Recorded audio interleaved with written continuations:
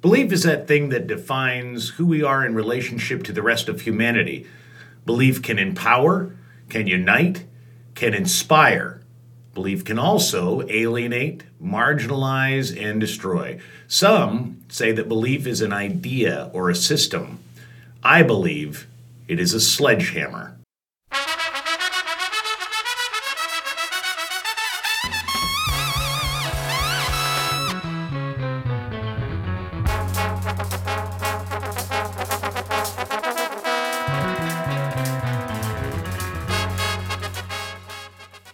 I believe that regarding the biological imperatives of men and women, men are biologically polygamous and women are hypergamous.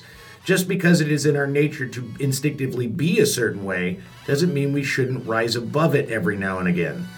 It's in our nature to kill weaker creatures, and I think we should not do that. It's not in our nature to play the guitar, but I like Eric Clapton.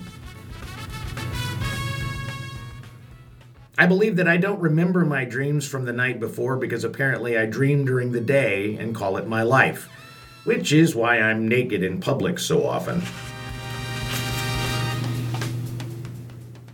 I believe that with the ephemeral nature of art, it is almost always the content of what you're saying that remains lodged in the throats of the audience and not the quality of the artifice.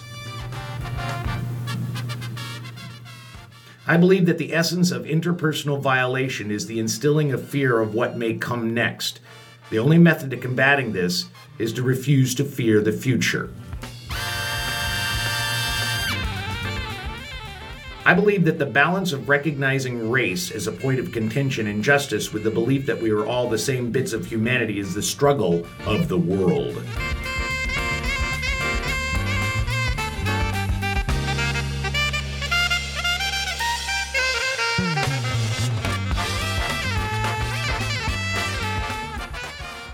For more things I believe, subscribe to this daily micro podcast on Apple Podcasts or purchase the book Belief is a Sledgehammer on Amazon in both Kindle and paperback editions. Or if you listen to podcasts but operate your life a bit more analog, consignment copies can be found at Uncharted Books on Milwaukee Avenue in Chicago.